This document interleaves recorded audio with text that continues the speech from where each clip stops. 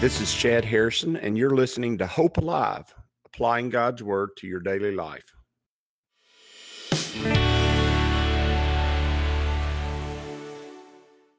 Hi, this is Chad Harrison, and I am the teaching pastor of Lake Community Church and have been serving as a pastor for 25 years.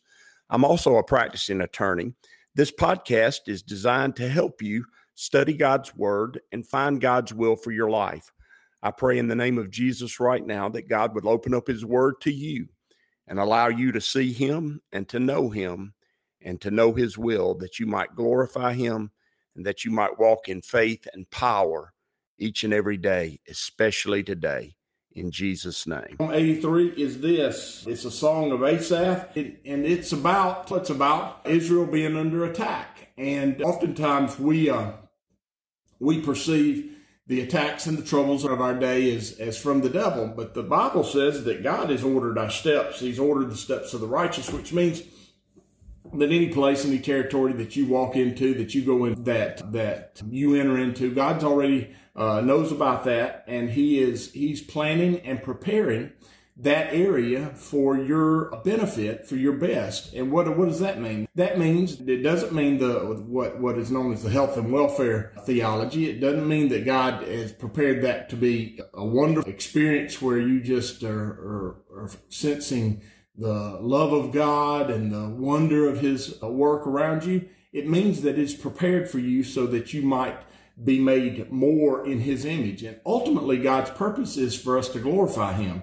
And in our natural state, before we are born again and before God begins the work of salvation in our lives, we can't glorify Him because there's nothing in us that's good. He places in us that which is good, which is a new human spirit, and He gives us His Holy Spirit, and then He gives us the gift of faith, which is the most important gift. He gives us the ability to trust Him, and then we begin to act upon that faith. We begin to exercise that faith.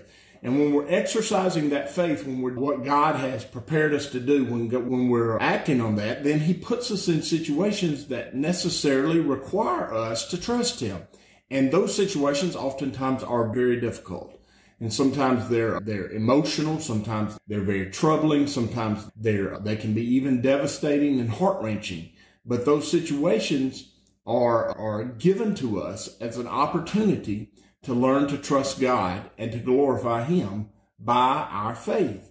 And when I read about Israel being in the troubles that they're in, obviously Israel is the Old Testament picture of the New Testament believer, and the difficulties and struggles that they had, and a lot of them caused by themselves. And by the way, a lot of our struggles and difficulties, most of them are a result of who we are. And the reason God's taken us through those troubles is so that who we are might be changed to who He is. And knowing that, understanding that, walking in that allows us to have a perspective. It has a perspective of hope with it. If God knew the situation at hand was going to happen, which we know He does because He's all-knowing, if He knew that, if He prepared it for me, then He's obviously has some victory in store for me. That being said, I have to allow the sanctification process, the salvific process to take hold in my life and to change me and to make me into His likeness and to His image.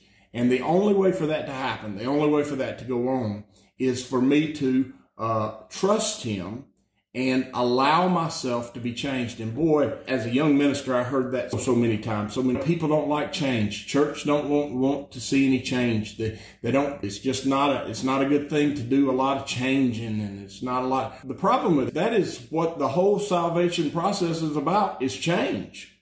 And so if you say, well, I don't like change, I'm not into change, I don't want to have any changes going on, I'm not buying into any change right now. If you're saying that, what you're saying is, God, I'm just really not changeable. I'm not malleable. I'm not moldable. I can't be made different. And what you're saying to God is, I'm not going to glorify you.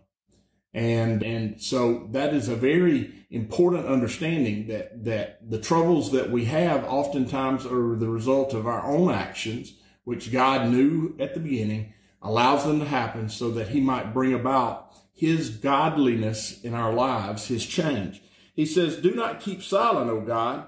Do not hold your peace, and do not be still, O God. Now, see, what's happened here is is the situation has become so difficult and so troubling and so much of a struggle. It's become so difficult that you finally say, God, I need you to move. I need you not to be silent. I need you to not hold your peace. I need you to not be still. I need you to be God, because the situation is really difficult and really a struggle today. And the truth is, man does not change until the difficulty and the trouble of his change is less than that of remaining the same, is more than than remaining the same. See, God is going to put you in a position where it is more beneficial to you to experience the life change that he has for you than to remain where you're at. And so the pain of change is going to be less than the pain of remaining the same. Man does not change unless the pain of change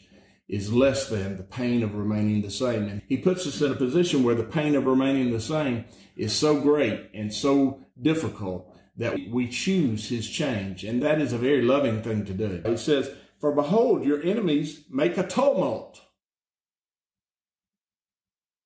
Now, I wouldn't say it that way because that's very difficult phraseology. And for me, I'm just from Alabama, and that's just not how I say it. But it sounds real interesting. Your enemies have made a tumult, which means they're causing trouble. He says, be merciful to me, O Lord, for I cry to you all day long. Notice the pain of change is less than the pain of remaining the same. That's what he's saying here. I need your mercy. I need your grace all day long. Rejoice the soul of your servant. What he's saying is, I want to be in joy, which means I'm willing to change. I'm willing to see the change that's required in my life to bring about your very best and your glory. He says, rejoice the soul of your servant, for to you, O Lord, I lift up my soul. Notice, he says, I'm lifting up what? My soul. And remember, the soul is the part of God, is the part of us that God loves. He says, your soul have I loved. It's your passions and your intellect. It's your thoughts and it's your emotive. It's really who you are. We're in these bodies that they grow up and then they grow old and then they die. But the real us is our heart and our intellect, our thoughts and our emotions. And he says, rejoice the soul of your servant. What he's saying is, I want you to bring my soul into joy. For to you, O Lord, I lift up my soul. I'm lifting up my soul to you to be changed. I'm lifting up my thoughts to be made your thoughts. I'm lifting up for my emotions and my desires to be your desires. He says, for you, Lord, are good and ready to forgive. Notice, God he is a good God. He's a good Father. He is a loving God, and he is ready to forgive. Remember, forgive is not say everything's okay. Forgive is to release me from the bondage that my sin has created. So he says, for you, Lord, are good and ready to release me from bondage. He is, and that's true. He says, and abundant in mercy to all those who call upon you. Remember, he's willing to give mercy to those who hear him, turn, and call upon his name. And if you hear his voice, you're already his. It's time for you to turn and call upon his name. You're one of his children. He disciplines those that are his, those that he loves. And even if you've never turned before, you need to turn now. Turn to him and allow his voice to become your guide in life. He says, give ear, O Lord, to my prayer, and attend the voice of my supplication. You know what I've done? I've turned 2 chapters over. Boy, it's all fit together, though. He says, and those who hate you, I turned a whole page there. That's hilarious. If I could laugh about it, but I don't have time because I got to move on. He says, and those who hate you have lifted up your head. They have taken crafty counsel against your people. Boy, I'm going to do a good job with Psalm 86. I'm going to tell you, I just feel good about it. He says, they have taken crafty counsel against your people and consult together against your sheltered ones. Notice that the world is out to get you. It always has been. And understanding that God allows enough of the world to get after you so that he can change you and make you great is a great principle to understand. He said, they have said, come and let us cut them off from being a nation. the name of Israel may be remembered no more. And don't we feel like that? Well, I feel like that today, that the enemies of our enemies in dark places are coming to destroy us. They're coming to take us away. But that is not God's plan. It's not going to be God's plan. We are going to be his children. We're going to glorify him. We're going to be his likeness in the world. And we're going to overcome because he's made us overcomers. For they have consulted together with one consent. They form a confederacy against you. The tents of Edom and the Ishmaelites, Moab, and the Hagarites, those are all the children. That's a confederation of the people that are the descendants of Lot. And they're not Jews. They're not Jewish. They are Semites, but they're not Jews, and they're not God's people. He says the tents of Edom and the Ishmaelites, Moab, and the Hagarites, Gebal, Ammon, and Amalek, Philistia with the inhabitants of Tyre. Now, Philistia and Tyre are descendants of Lot, and neither are Gebal, Ammon, and Amalek. They're the Philistines.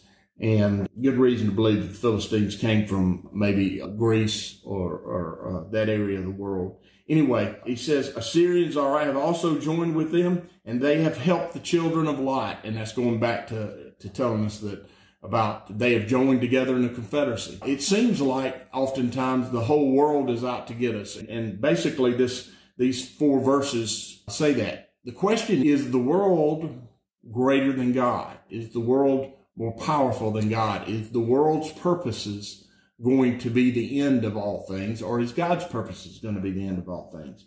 He says, deal with them. Now notice, it is really good to have walked with God for a while because you have experienced certain things from God.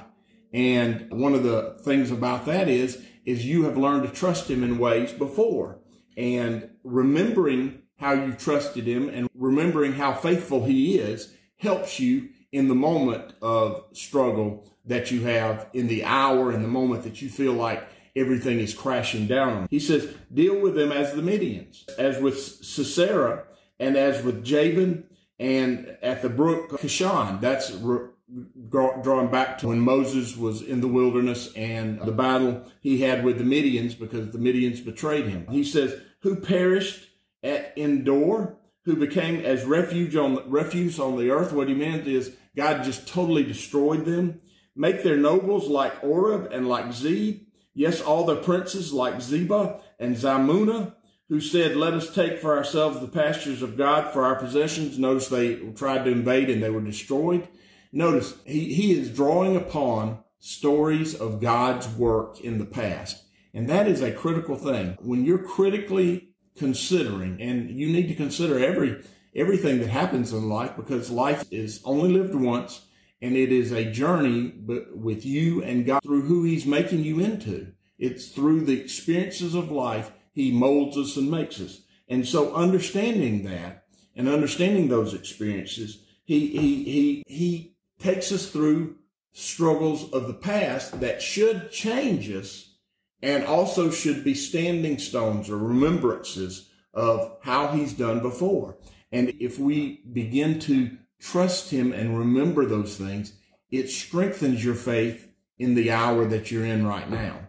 It allows you to go, God has carried me this far. He's always been faithful, and he's going to carry me even farther. And as your hair goes gray and as your face wrinkles and as time passes, the more experiences that you've had trusting him and realizing that he is one who covers up our iniquities. He's one who atones for our wickedness, and he is one who makes us into his image and makes us into his likeness. And so what do we have to fear? And the answer is nothing.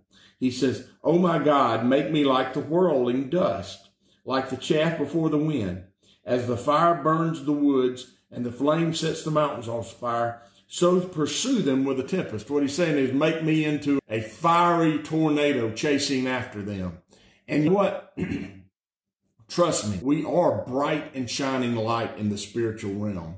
And when we realize who we are in Christ, and when we realize the light that we have, and then when we function in the ways of God, in the character of God, and we act that way, we do become that to the forces of darkness. They know they have no power over us. They know that God has given us everywhere we place our foot. They know that God has commissioned us to be his representatives in the earth. They see the mantle of the Holy Spirit upon us. And if we act in faith, we ignite the power of God in us. We please God. Without faith, it's impossible to please God. We please God when we trust him. And that fire and that power emanates from us. And even though in the physical you do not see it, the spiritual knows for sure that we are one who trust God. And nothing stands in the way of those who are willing to love him and trust him. He says, frighten them in your storm. The same, but more terrible a fright than we feel when we first realize that trouble is on the horizon. It's a far worse fright that they feel because they have no one to hope in. They have to hope in their own self. They have to hope in the lie that we will not trust God, that we will forget who he is. They have to hope in that which is hopeless. We hope in that which is eternal and unchangeable. We hope in God. And so their fear is a far worse fear than anything you've ever experienced because they have no one to hope in. The lost, the wicked, the darkness of this world has no. And so when we're the shining light of faith that God wants us to be, when we act and we're assertive as to who God is and as the place he wants us to be in, when we do those things, we don't go out searching for them. God brings us into them. Remember, oftentimes you want to promote yourself. No need to promote yourself. Just be who you're supposed to be. God will take care of promoting you when the time comes if he wants to promote you. And you know what? Sometimes the promotions that we want are promotions that ultimately were not for us. Do not fit who we are, and they're not a joy for us. I want to be promoted into the positions and take the places where I fit in God's plan. Why? Because that's where I find joy. Psalm 86, when we get to that here in a couple of weeks, we're going to talk about bringing my soul into rejoicing. If you want to know, I was going through verses 3 through 7, Psalm 86. It's just a little addendum to the Bible study today. He said, oh my God, make them like a whirlwind dust, he says, like chaff before the wind, just blow them away. As the fire burns the woods and as the flame sets the mountains on fire, so pursue them with your tempest and frighten them with your storm. Fill their faces with shame that they may seek your name, O Lord. Notice that even in the midst of that, sometimes God redeems people who are on the other side. And he redeems them through the process of you being light. And even when we see things as us against them, the truth is some of them are going to be changed by being who we should be in the situation. And God even saves some from that crowd and some from that group. And he will save some as we go through life and as we go through as a church. And we're going to see people who we never expected to bend the knee to our sovereign King, our Lord. They're going to do that, and they're going to trust him. And what a joyful day that is. He says, let them be confounded and dismayed forever. Yes, let them be put to shame and perish, that they may know that you, whose name alone is the Lord, are the most high over all the earth. Well, a great 18. That they may know that you, whose name alone is the Lord. He is alone in the making of the universe. He's alone in the power of the universe. He's alone in the purpose of the universe. And ultimately, he's alone in the redemption of his people. And no power can ascend and assail that. And so he says, they may know that you, whose name alone is the Lord, are the most high over all the earth. And he is the most high over all the earth.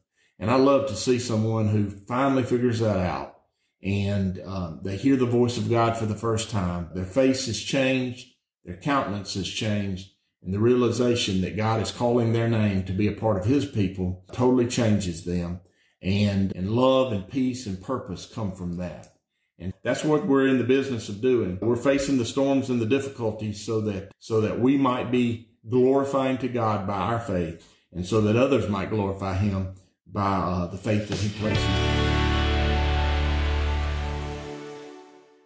As you go today, I pray that the Lord will bless you and keep you, that he'll make his face to shine upon you, and that he will give you hope and peace today in Jesus' name.